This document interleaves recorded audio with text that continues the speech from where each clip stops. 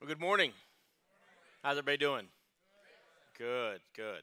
You've had a little bit of time to get more energized than when Peter asked this question, so let me ask you, are you glad to be here today? I think they just like me better, Peter. I don't know. What a powerful story, right? From JJ and Ray. If you are new to BT, you may be wondering, what is this renovation thing you're talking about? What building are you renovating? The building that's being renovated is this one. It's my heart. It's your heart. See, renovation, this initiative that we're in, what it's really about is a renovation of the heart. What we've done as a church is earlier this year in March, we entered into a 2-year season of generosity. What we believe is that God is doing something in us. And hear me, beloved, anytime God does something in you, it's for the purpose of doing something through you.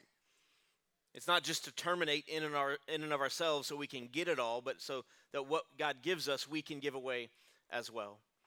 And the reality is that because God has been generous towards us, for God so loved the world, he gave, right? He gave the best. Because God has been generous towards us, that creates gratitude in us, right? But gratitude then is expressed through generosity. And so what we've done is we've entered into a 2-year season of generosity, and our number one goal is that everyone who calls BT home would join us on the journey. Maybe you're new to BT. You think, oh, I missed out. You can join us now. You can go to our website and go to renovation or go to btrenovation.church and find information there. Stop by the Renovation Hub. But it's a 2-year journey of generosity.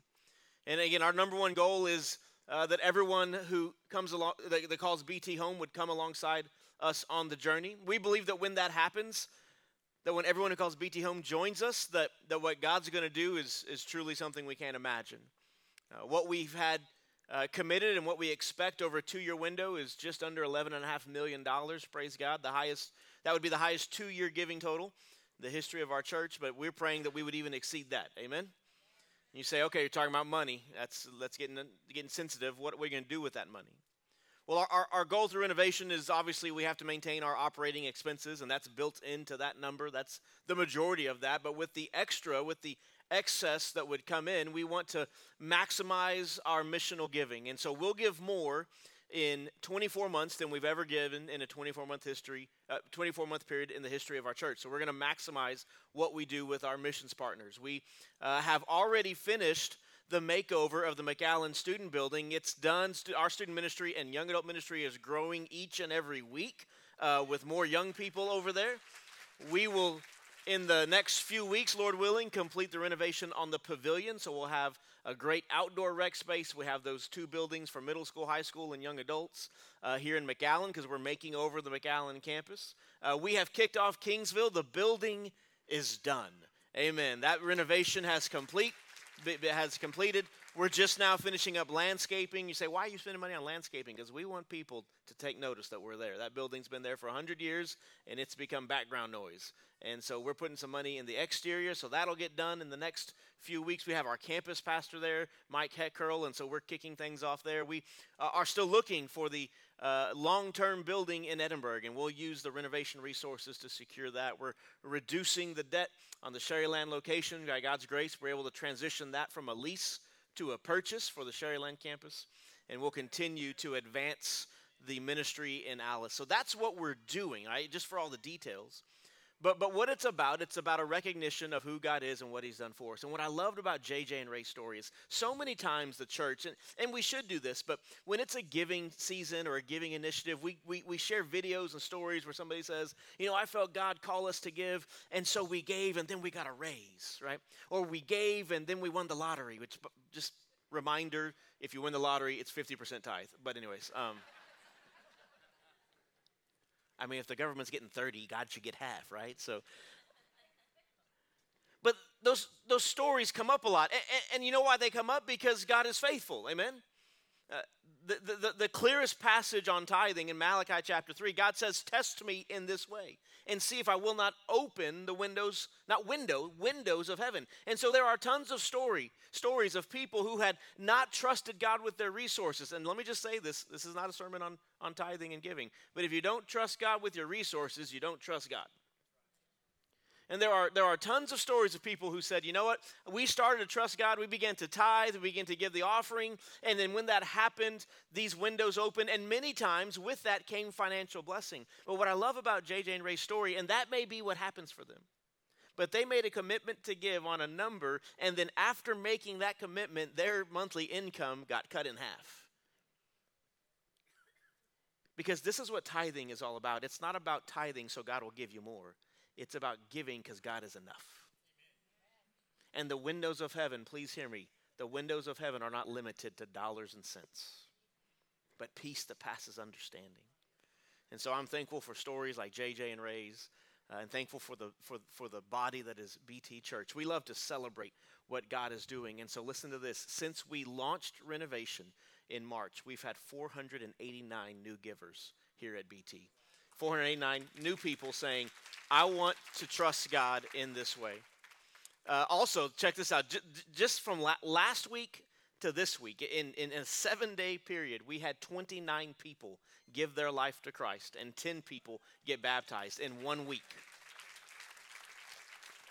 This past week, we had our Harvest Bash in Kingsville. That's our first significant outreach event. Wednesday night, we opened the campus. We had some inflatables. We gave away some candy. We had over 500 people come on campus in Kingsville. And our campus pastor gave tours of the facility because there were people that had never been there and wanted to know what the building looked like on the inside. I pray they're there this morning.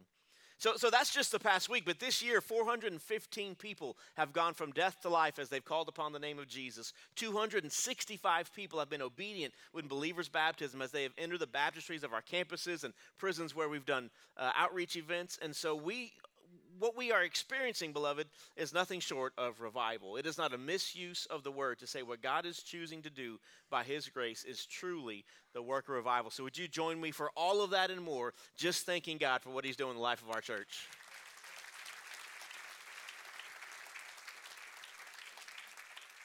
All that to say, let me one more time welcome everyone, welcome our guests. So glad you're with us. If you're a VIP, welcome our online family, welcome our ASL family as well. And welcome those that are listening via translation. We have a first-time translator today, and I told him I talk fast. So hopefully you're keeping up, Arnold. And so just so glad that you're here, so thankful that you are with us. And what we're going to do today is we're going to continue on in our series called Asking for a Friend. This is the 5th week. We'll wrap it up next week, so you want to be here for that. You just need to put on your calendar. Next week, we're wrapping up Asking for a Friend. You don't want to miss it. And then the next week is Homecoming. You definitely don't want to miss that as you show up in your high school gear, right? I told the first service, I said, dress like it's the best time of your life. I said, wait, no, high school was not the best time of my life. Don't dress like you're in high school. But we're going to have a lot of fun that day. Bring somebody or 12 somebodies with you as we celebrate. But today we're in week 5 of Asking for a Friend, and this series has been determined by you.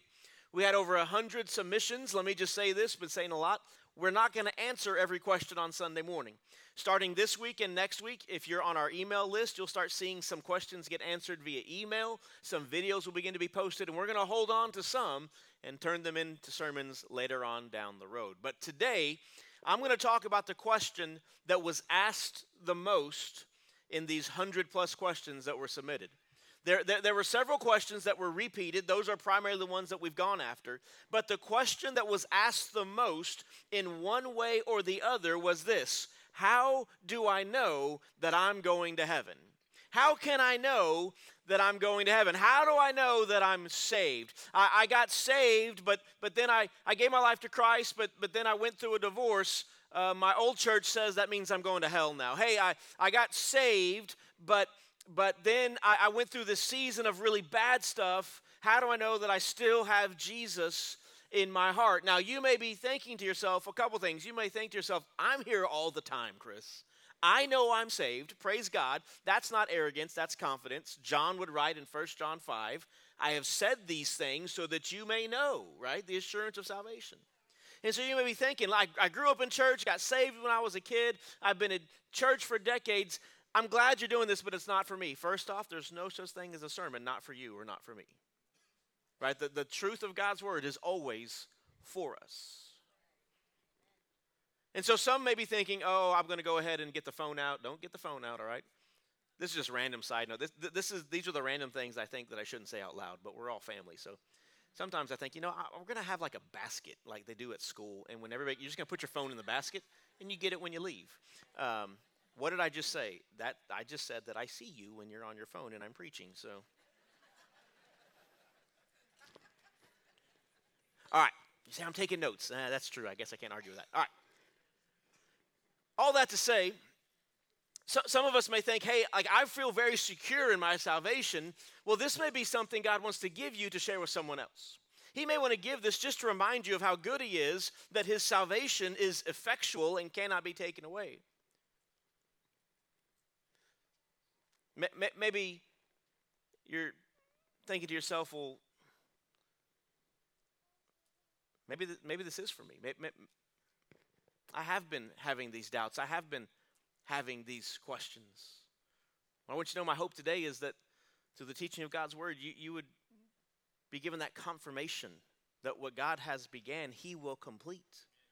It's not dependent upon you. We receive the gift, but Jesus has accomplished the gift that we know as eternal security. I'm going to use that phrase a lot today, so let me just break that down. I'm going to say eternal security over and over and over. What does that mean? It means that you are secure for eternity, right? Eternal security means that you are secure for eternity. I'm going to give you a longer definition a little bit down the road here in the sermon, but initially, just know when we say eternal security, we mean that we are secured, we have confidence that what has happened in our hearts because of Jesus is something that lasts for eternity. And what we're going to do today is we're going to look at John chapter 17, if you have a copy of God's word. We're going to look at John chapter 17. John chapter 17 is called the high priestly prayer. This prayer is taking place in the Passion Week of Jesus' life. What's the Passion Week? That's the week that would culminate with his crucifixion on the cross. In fact, if you follow the events in order that John presents them, Jesus is praying this prayer 24 hours before he would be crucified. He has left his friend's house, the upper room. He had left this gathering of friends, and he and his disciples are traveling to the Garden of Gethsemane. You say, that sounds familiar. The Garden of Gethsemane is where Jesus would pray, not this prayer, but another prayer, and it would be so intense that the Bible says he sweat like drops of blood. He would be betrayed in the garden. He would be arrested, beaten, and then prepared for crucifixion. So he is praying this high priestly prayer, traveling between the upper room and the Garden of Gethsemane. And what he's doing is he's praying for unity for believers. He addresses the unity that Jesus, God the Son, right? Father, Son, and Spirit, three persons, one God, called the Trinity. He's praying that the unity that he has with the Heavenly Father, his people would have both with the Father but with each other. The prayer, what happens in this prayer is he prays for himself, he prays for his disciples in the moment, and he ends up closing by praying for all believers of all time. In that prayer, he talks about things that the Father has given the Son. He talks about things that the Son has given to believers. And then he talks about things he's asking the Father to give still yet. And so we're going to look at this passage and at Jesus' prayer. And what we're going to do, real simple assignment. We're going to walk through 26 verses. We're going to hit the pause button. We're just going to unpack. It'll be a little different. We're just going to unpack the text. And then after all that, I'm going to give you two things to think about, okay? So the high priestly prayer, some of you may be familiar with what we call the Lord's Prayer in the book of Matthew. The truth is, what we know as the Lord's Prayer, if you're not familiar, it's, our Father, a lot of us learned it this way, our Father who art in heaven, hallowed be thy name. If you played sports in high school, it was what the coach said right after he cussed you out, right? He's like, all right, let's pray. But we call that the Lord's Prayer, but really that's the model prayer. Jesus never said, pray this. I'm not saying it's bad if you do, but we're not commanded in Scripture to pray what we call the Lord's Prayer. We are commanded to pray like it, right? Recognize who God is. Your name be regarded as holy. Hallowed be thy name. Your kingdom come before my desires. Your will be done before my will, right? And then moving into, right, give us this day. Continue to meet our needs. Help me be more like Jesus as I forgive as you've forgiven me. It's a model for what prayer should look like. But John 17 is literally the Lord's Prayer. It is Jesus' prayer for the followers that he had in the moment and for all believers that would be given to him by grace through faith. And so let's take a look here at the text and see what it says. Starting in verse 1 of John 17, it says, Jesus spoke these things, looked up to heaven, and said, Father, the hour has come. Glorify your Son, so the Son may glorify you. Let's hit the pause button. If you're going to underline something, underline that phrase, the hour has come. If you study the Gospel of John particularly, you will see that phrase a few times.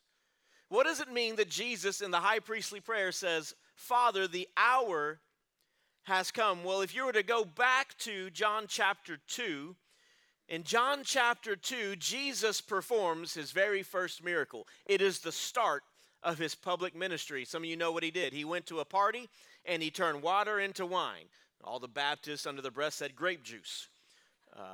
And the Bible said wine, but we'll leave it at that. So Jesus, and it seems like his family is invited to this wedding. I don't know that his disciples were. He had just called his disciples. He just took them with him. That's how Jesus rolls. I got to be careful because I'm going to end up preaching John 2 instead of John 17. But Jesus shows up at the wedding, and the guests are having a good time, and they run out of wine, right? And this would have been a huge faux pas for the family because they didn't prepare for the full night's events. And so wine is running out, and Mary, the mother of Jesus, goes to him and says, Jesus, they're running out of wine. You need to fix it, right? And Jesus, more or less, I'm paraphrasing, he's like, hey, what's that got to do with me, woman, right? But I just love that this exchange it's kind of polarizing because Mary says, this is happening. And then in the text it says, woman, my hour has not yet come. What does this have to do with me, or what does this concern me? And it seems kind of harsh. I love that exchange, though. It's just like side note. This is why my sermons go long, because of this right here. Mary goes up to Jesus, her son, right, who was born. She was a virgin when she got pregnant. She has an idea who he is. She goes up to him and says, Jesus, we're out of wine. I need you to fix it. And he says, what's that got to do with me? What does Mary do? Hey, y'all, do what he says. You ever have a mama like that, right? Hey, son, I need you to do this. What's that got to do with me? Whatever. Y'all, he's going to do what I said, so you just go help him do what I said, right? I love that Mary's just still a mom, right? But why does she go to Jesus? Like, does he have a Sam's membership, Costco? Can he get discount wine? I mean, why did she go to Jesus? Because she knew. She didn't know what she knew, but she knew there was something. More than anyone, even the disciples he just called, she knew more than anyone at the party because she had carried the Messiah for 9 months as a virgin. She knew there was something. She didn't know what he was going to do, but she knew he could do something. But all that said, in that exchange, when Mary goes to Jesus, he says, my hour, that phrase, has not yet come.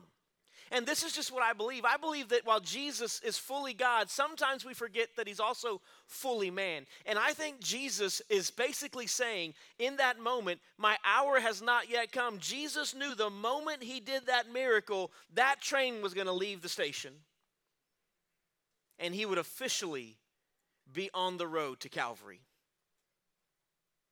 That would begin the public ministry, and in just a few weeks, we'll begin to celebrate Advent at BT, the Christmas season, the birth of Christ. But don't forget this, Jesus was born to die. And I think Jesus in his humanity is saying, my hour has not yet come, and what he knew is that the moment he turned that water into wine, I like what the old preacher Gardner Taylor says. He says that the conscious water heard the voice of its maker and blushed. That's good. He said he knew what I believe, Jesus, the moment he does it, there's no turning back. All that to say, John 2, my hour is not yet. And here, what is he saying? A day before his crucifixion, Father, the hour has come. He's saying what Paul would say, I have run the race. I have fought the good fight.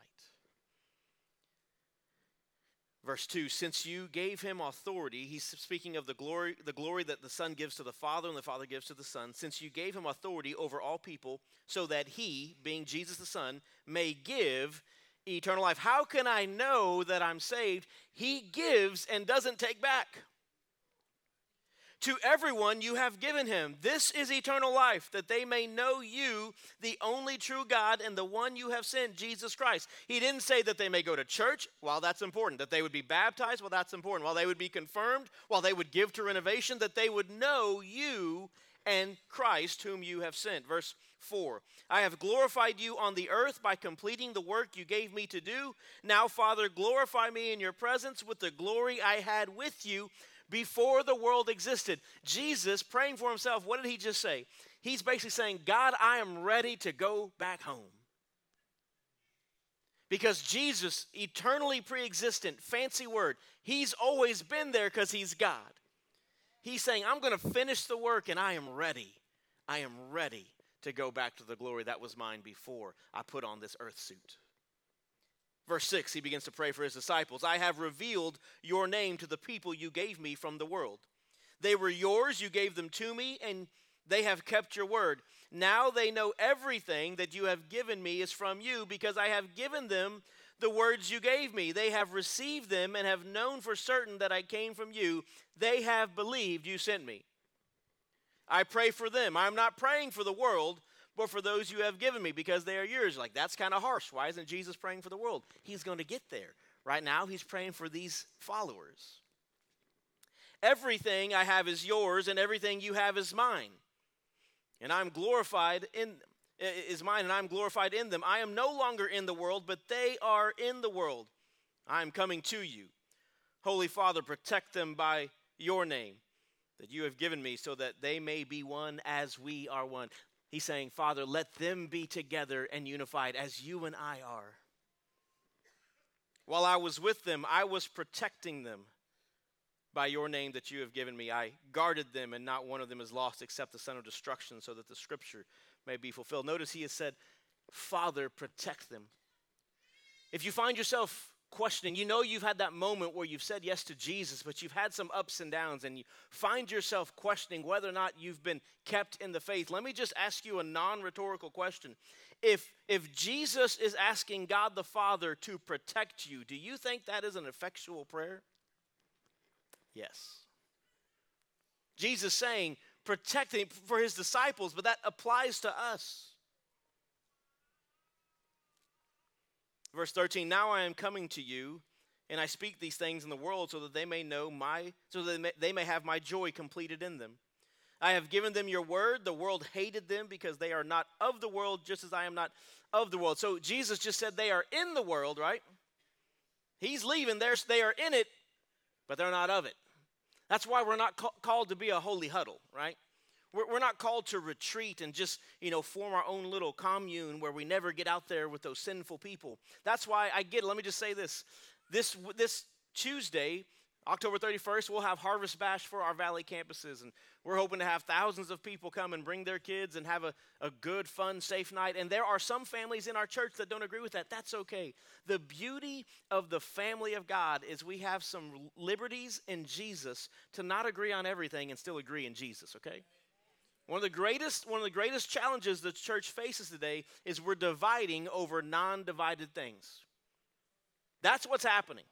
And so let me be clear. If you as an individual or family think, hey, we shouldn't do that, that's fine. You have the freedom. And if you say, well, why are we doing that? We're not supposed to be of the world. I think that's of the world. What we're trying to be is in the world and not of it. We are saying that night families are going to go out either way. And if you stay home, it's the only time they come knocking on your door.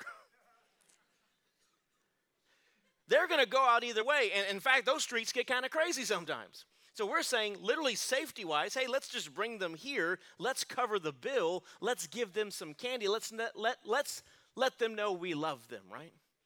So we're trying to be in the place that God has called us to be. We're just trying not to be of it. And this is just my own, again, disagree, it's totally okay. We can have a conversation about it. Theologically, I don't believe anywhere in the Bible that the devil was given a day to call his own. So he only gets it if we give it to him. And so we've said we're going to reclaim that day, right? Anyways, back to the text. Here we go. So they are not of the world. The world hated them, he says. Verse 15, I am not praying that you take them out of the world, but that you protect them from the evil one. They are not of the world, just as I am not of the world. Sanctify them, make them more like me. Sanctification is a fancy word. It's the process that begins the moment we give our life to Jesus. We are active in sanctification. We actively seek Jesus. The beauty is, so is God. He's actively in the process of making us look like Jesus. He says, sanctify them by the truth.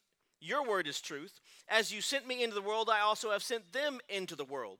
I sanctify myself for them so they may also be sanctified by the truth. Now, verse 20, Jesus prays for all believers. I pray not only for these, but also for those who believe in me through their word. May they all be one as you, Father, are in me and I am in you. May they also be in us. You catch that? Jesus says, I'm in them and you're in me, and let's all... What's he building? He's building this construct of an image that we are woven together so tightly. You're like, we're supposed to be talking about eternal security.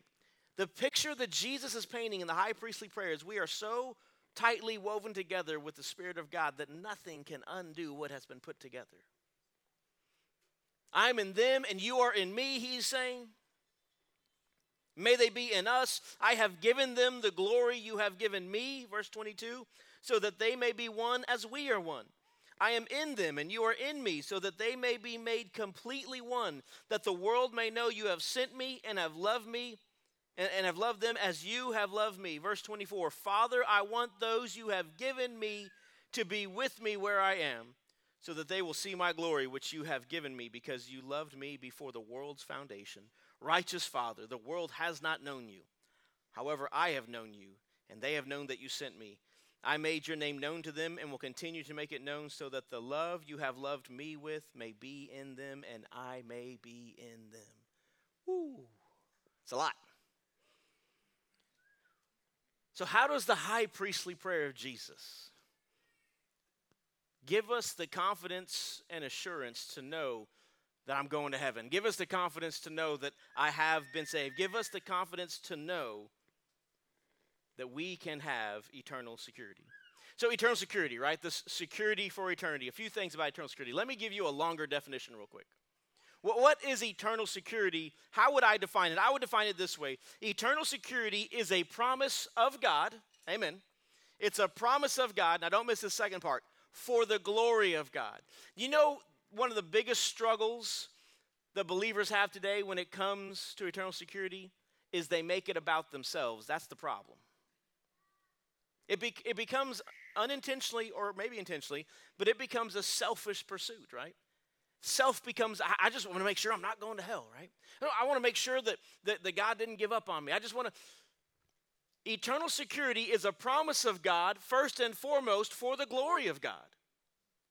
That his saving power is effectual, that nothing undoes what he completes. So eternal security is a promise of God for the glory of God that blesses the people of God forever. Eternal security is a promise of God for the glory of God that absolutely does bless the people of God, and that blessing is forever. So many times when we have the questions that plague our faith, they are driven out of fear. And what we need to be reminded of is that what Jesus has accomplished cannot be undone. In John chapter 10, verse 29, Jesus, speaking of himself as the good shepherd, says that those sheep that belong to him, that no one can snatch them out of his hand. You say, well, I'm not saying that someone made me unsaved, Chris. I'm just not sure if my sin can make me unsaved. Guess what, beloved? Good news. You're part of the no one. When Jesus says that those that belong to him, no one can snatch them out of his hand, you're part of the no one. You can't snatch yourself out of his hand. John chapter 15. I am the vine and you are the branches. If anyone is in me, I remain in him. Listen, you may be a Christian and you may be tired of Jesus. Too bad he ain't tired of you. You may want him to move out, but he's not going anywhere. Now, John 15 does tell us that those that are in Christ and that Christ is in, there will be some fruit bearing. And there are some people that very much claim to know Jesus, but the evidence of their life says otherwise. And so it is this promise of God that gives him glory because it displays his power, right? You say, some of you don't know if you've said yes to Jesus, and your biggest hang up is you got so much baggage, you think you've got to fix it. We say it all the time. You may be a great sinner. I'm a good one, I know. Paul said he was the best. The Apostle Paul said, I'm the chief of sinners. But however good you are at sinning, Jesus will always be better at saving. And so you bring your baggage to him. Now, what's happened in the church, unfortunately, is we've got a little bit twisted in an attempt to be politically correct. Jesus is not afraid for you to bring your baggage to him, but he does not want you to keep it. He wants you to leave it and to grow in fullness and maturity in him. And maybe you have said yes to Jesus, and you went through a difficult time. You went through something that you didn't desire. Maybe you had a season where you struggled with some substances, pornography, or things that shouldn't be in a believer's life. And you think to yourself, well, because of that season, I don't know that I stuck. I don't know that I said the prayer quite good enough. I don't know if Jesus put up with that, and I'm not sure that I'm still saved. The axiom rings true. You may be a good sinner, even as a believer, but Jesus is still a better Savior. And praying for the believers of the whole world, he is saying, let us be one, because what I'm about to accomplish, again, 24 hours from the cross, what I'm about to accomplish is strong enough to keep us together.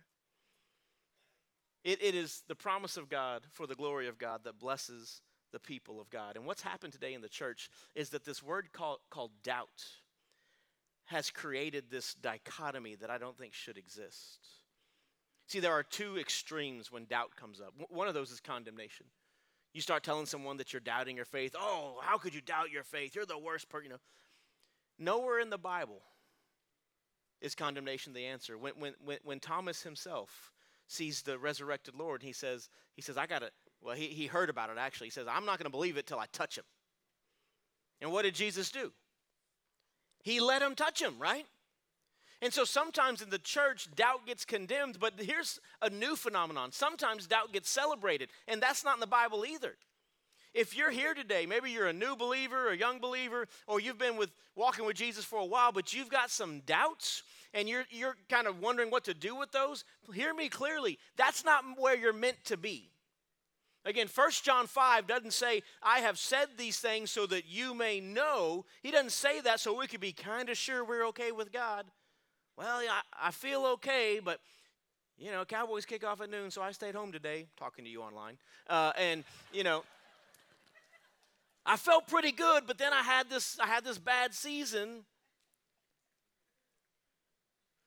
But sometimes what's happening in the church is now doubt's getting celebrated, and we've come up with like deconstruction of faith, and we don't have to be scared of these words, but we shouldn't celebrate them either. The death and resurrection of Jesus has been provided not so we could go through go through life like a yo-yo, but we could go with confidence. Now, I get it. 25 years ago, I gave my life to Christ, and early on, I had doubts all the time. You know why? Because I grew up in church. I went to church every Sunday morning. We went on Sunday night. We went on Wednesday night. I mean, it was not an option. I was there. And I thought I was good. And then I get to college, and then one night I come to this stark realization that I actually don't know Jesus. And overwhelmed with emotion, I give my life to Christ. And then a few months pass, and I do some things I shouldn't do. Or the next year, I find myself not reading the Bible like I should. And suddenly, I start thinking to myself, as a sophomore in college, I'm like, am I saved? I mean, because I thought I was saved for 19 years. How do I know this one took? And this is what I'll tell you, beloved. Today, and this isn't a statement of arrogance, hear me, it's a statement of confidence. I do not doubt my salvation. I got lots of problems. Doubting salvation isn't one. And it's not because I became a pastor and I went to seminary and I read the Bible. No. That's fine, but do you know why, of all the challenges I still have in my faith, doubting my salvation isn't one? You know why? Because I realized over time the only way to get that taken care of was to get a bigger view of Jesus. I'm just telling you, as my view of Jesus went up, my struggle with doubt went down. It just happened. And so many times the struggle we have with doubt, the problem is we think we got to be big and strong.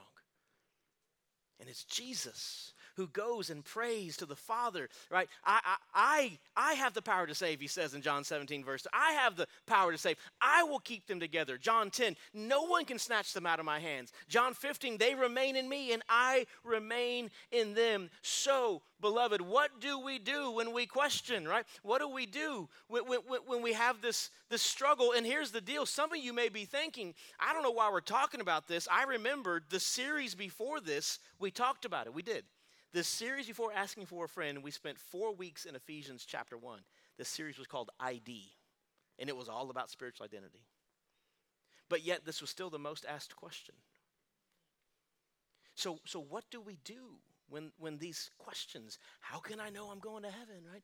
How can I know that I'm saved? What do we do in light of what Jesus prays in John 17 for the unity of the body of Christ, kept not by our doing, but his doing? 2 practices, 2 truths, 2 realities, whatever you want to call it, 2 things, and I'm done. How can I know I'm going to heaven? Here's 2 things I'd encourage you with. First, shift your focus from fear of failure to faithfully following. Shift your focus from fear of failure to faithfully following. Again, I said earlier, so many times our doubts, if we are really honest and it makes us uncomfortable, our doubts are born out of selfishness. We have a fear of failure. We have a fear that God's going to take something from us. And as a result, we're no longer following him. Beloved, today, if you find yourself with questions or you know someone who is questioning, the answer is to follow Jesus more closely. It's to remain in him, John 15, right? It's to be close to the good shepherd. It is to be found in Christ. Verse 17 of the high priestly prayer, Jesus said these words, sanctify them by the truth. Your word is truth. That's John 17. Sanctify them, this process that we are actively involved in of looking like Jesus. Sanctify them by the truth. Your word is truth. Here is what I would share with you. Sanctification solidifies security. Most of the time when we let our hearts be troubled, when doubt overwhelms us, if we're honest, we are not faithfully following. Life got busy. Stuff happened. Church became more optional. Listen to me. Data surveys are showing that more and more people are struggling with the sincerity of their faith. There are more people in church wondering if they are indeed saved. We also have an all-time low in regular church attendance. They are not disconnected. And so life gets busy, it's easier to not go. I'm not reading the Bible as much. I don't have much of a prayer life. I'm not using my gifts and talents to serve in the kingdom. And then suddenly faith is just this side compartment of our life. And then we wonder and we question and we doubt, how do I know? Because life is happening and it's all messed up and I lost a loved one and all this trouble is around us and we want to know that we know. And the question or the answer I would give you is shift your focus from this fear of failure, of losing that which you didn't gain on your own, and shift it back to faithfully following Jesus. And then secondly, last point, only 2 today. And I think this next one is really the crux of so many people's doubt. Shift your focus from the place of heaven to the person of Jesus. Shift your focus from the place of heaven to the person of Jesus. Because here's the deal, and if you pose the question specifically this way, don't be offended, but how can I know I'm going to heaven is actually the wrong question. It's not about heaven. It's about Jesus. And I'll really mess with your brains, because if I went to Revelation and preached there, I would tell you that my belief based on Revelation is we're going to live on the restored earth, not in heaven anyways. You're like, what? Don't worry about it. Just strike that one from the record. We'll get back to that. And listen to me. This is what we've done. We've turned it into this. Now listen, the place of heaven, praise God, if we take our last breath before Jesus comes back, I do believe to be absent from the body is to be present with the Lord. But I'm talking to the churchies for a minute. You're like, the who? The people that have been in church their whole life. We have bought this honey-dipped lie. We have bought into this concept that the gospel is a transaction. In fact, again, I use this language, but we call it, hey, I need to work on my gospel presentation. The gospel's not a presentation, it's transformation. Yes, to the prayer that we offer every week, we call it the sinner's prayer. That is a way for someone to confess with their mouth what they believe in their heart, but it's not simply about saying a prayer. That's why I say every week, it's not a magic formula. And somewhere along the way, we as churchies have adopted this mentality. I just got to go, oh, here's Lisa. She's my target. She's the problem. And so, my agenda, I need Lisa to say the prayer. Okay, she said it. Hey, hope your life is good. See you in heaven. And the gospel becomes this momentary presentation instead of an investment. Instead of what Jesus prays in John 17, that we would be one.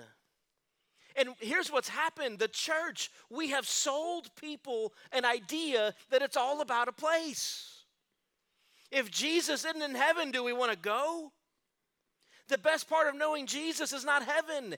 It's always knowing Jesus. That's why I'm not waiting to take my last breath to know what I got. That's why I can say I know that I'm saved. Because I'm not waiting, hear me, I'm not waiting to close my eyes to wonder how it's going to turn out. But because Jesus gave his life on the cross as a ransom for many, because he walked out of the tomb. You know when they put the stone in front of the tomb, you know why they did that? Not to keep people in, but to keep people from getting in. They didn't have much of a problem with dead people walking out. They put the stone to keep grave robbers, right? And they were concerned with Jesus because they didn't want anybody stealing his body and making it sound like he was actually who he said he was. And so my own theological opinion, I think this stone was larger than most. I think the ceiling of this tomb was like no other. And when it was set in place, it wasn't moving, but they didn't count on an inside man. The stone didn't get rolled from the outside, it got rolled from the inside. And when he walks out, he says, to all who call upon my name, I give the gift of salvation, and I don't take the gift back. And the gift is not a place, it is the person of Jesus. And if you found yourself in doubt, my question is, have you shifted your focus yet? Because when the focus is all about a place, it's easy to stop faithfully following.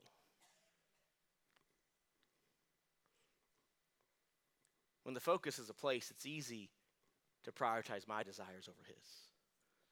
But when the focus is the person of Jesus, I know everything I need is simply more of him.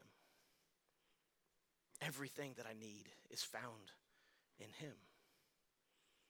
It's a story of a Bible conference that was hosted. And the organizer of the event, he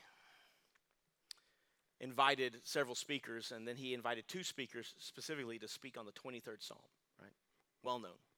One of these two individuals was a man who had a PhD in Hebrew thought. He was also, not only was he a scholar, but he was a gifted orator. He just talked good. When you just wanted to hear more of him, right? And so this PhD in Hebrew thought, this gifted orator, he gets up and the 23rd Psalm, right? The Lord is my shepherd, I shall not want. He lets me lie down beside green pastures. He leads me beside still waters. He guides me along the right paths for his name's sake. Even though I walk through the valley of the shadow of death, I will fear no evil, for you are with me. Your rod and your staff, they comfort me. You prepare a table before me in the presence of my enemies. You anoint my head with oil, and surely goodness and mercy will follow me all the days of my life, and I will dwell in the house of the Lord forever, right? So this orator just does better. Oh, that was pretty good, though. But he just waxes eloquently, and then he doesn't just talk good, but he talks about the Hebrew poetry, and he's breaking down nouns and verbs, and people are just in awe. He gets done. It's like a standing ovation. He sits down, and then the second person was a bivocational pastor, had been in ministry for 50 years, nearly 80 years old, never served at a church large enough that they could pay him, so he always preached and did something else. No high school diploma, no seminary degree. He feebly walked up to the platform with strained breath, says, the Lord is my shepherd, and I have what I need. Sometimes my back still hurts, but he still lets me lie down in green pastures. And he just walks through the psalm, about 5 minutes. When he got done, there was no thunderous applause. There was no thunderous applause because the crowd was silent and weeping. And as he hobbled back to his seat and sat down, the gifted orator, PhD in Hebrew thought, leans over to the conference organizer and says, I don't get it. I mean, yeah, they clapped when I was done, but they're speechless. He doesn't even talk well. He didn't expound anything. What am I missing? The conference organizer says, don't worry. You both did what I brought you here to do. He said, what became clear is you know the psalm. He knows the shepherd.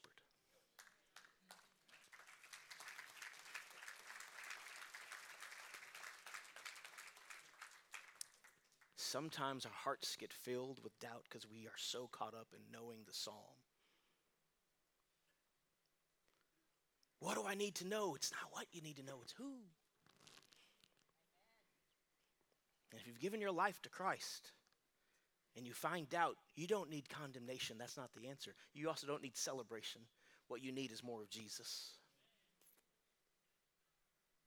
You need to evaluate your following. Maybe that's going to be a step like being obedient in baptism. That's following. Maybe that's getting serious about generosity and trusting God with your resources. That's following. Maybe that's saying this week I'm going to get up and spend some time in the scripture. That's following. That's showing up this Wednesday for our first of the month prayer service. All right, I wasn't going to say this, but since I'm preaching, I will. You know, we're going to have thousands of people come on campus Tuesday night for Harvest Bash, and we'll probably have 100 in this room for prayer.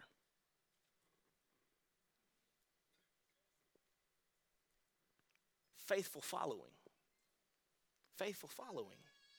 draws us to the shepherd.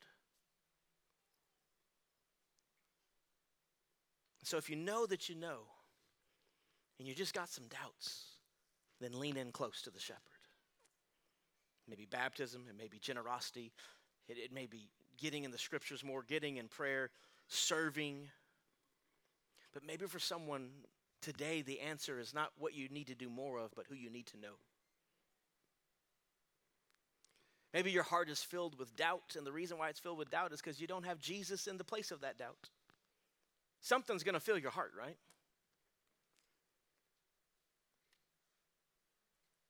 And for a long time, I thought my religious activity was the answer. Thank God he opened my eyes so that it was relational identity all along that I needed. Maybe today that's you. You got some church in your background. You were baptized as an adult, sprinkled as a baby. You got confirmed. You've given money to renovation. Great. But have you said yes to Jesus? Because everything else, it's important. Like, don't get it twisted. Knowing the psalm is important. But everything else is knowing the psalm. But to believe in your heart and confess through the mouth that Jesus Christ is Lord and that God raised him from the dead, that's to know the shepherd. So believers, let's live our lives in a way that demonstrates we know the shepherd. And those in this room and online that you're not sure, how about today you get that taken care of? What if today you go from simply knowing about Jesus to knowing him? I'm going to ask you to bow your head and close your eyes. And today, if you would say to me, Chris, I don't know that I have made that decision. I don't know that I've given my life to Jesus. Then my invitation to you is to simply pray this prayer with me. As I've said, it is not a magic formula. There's no such thing. Please hear me. Simply reciting words that the pastor says on Sunday is not the answer. But knowing that there is something you need that you can't provide for yourself and believing that something is Jesus, that is the answer. And so that's where you are. I invite you to say this prayer, not as a magic formula, but as a confession of salvation. Every head bowed and every eye closed. Today, if you want to give your life to Jesus, simply pray this prayer with me. Dear God, I know that I'm a sinner. I know that I'm far from you and I'm lost without you. But I believe that you made a way for me to be made whole. I believe you sent your son Jesus. I believe he left heaven and came to earth. I believe he lived without sin. I believe he died on the cross and paid for sin. And I believe 3 days later he rose again and defeated sin and death. And so, Jesus, I give my life to you, and I receive your gift of salvation. Thank you for loving me first. It's in your name that I pray.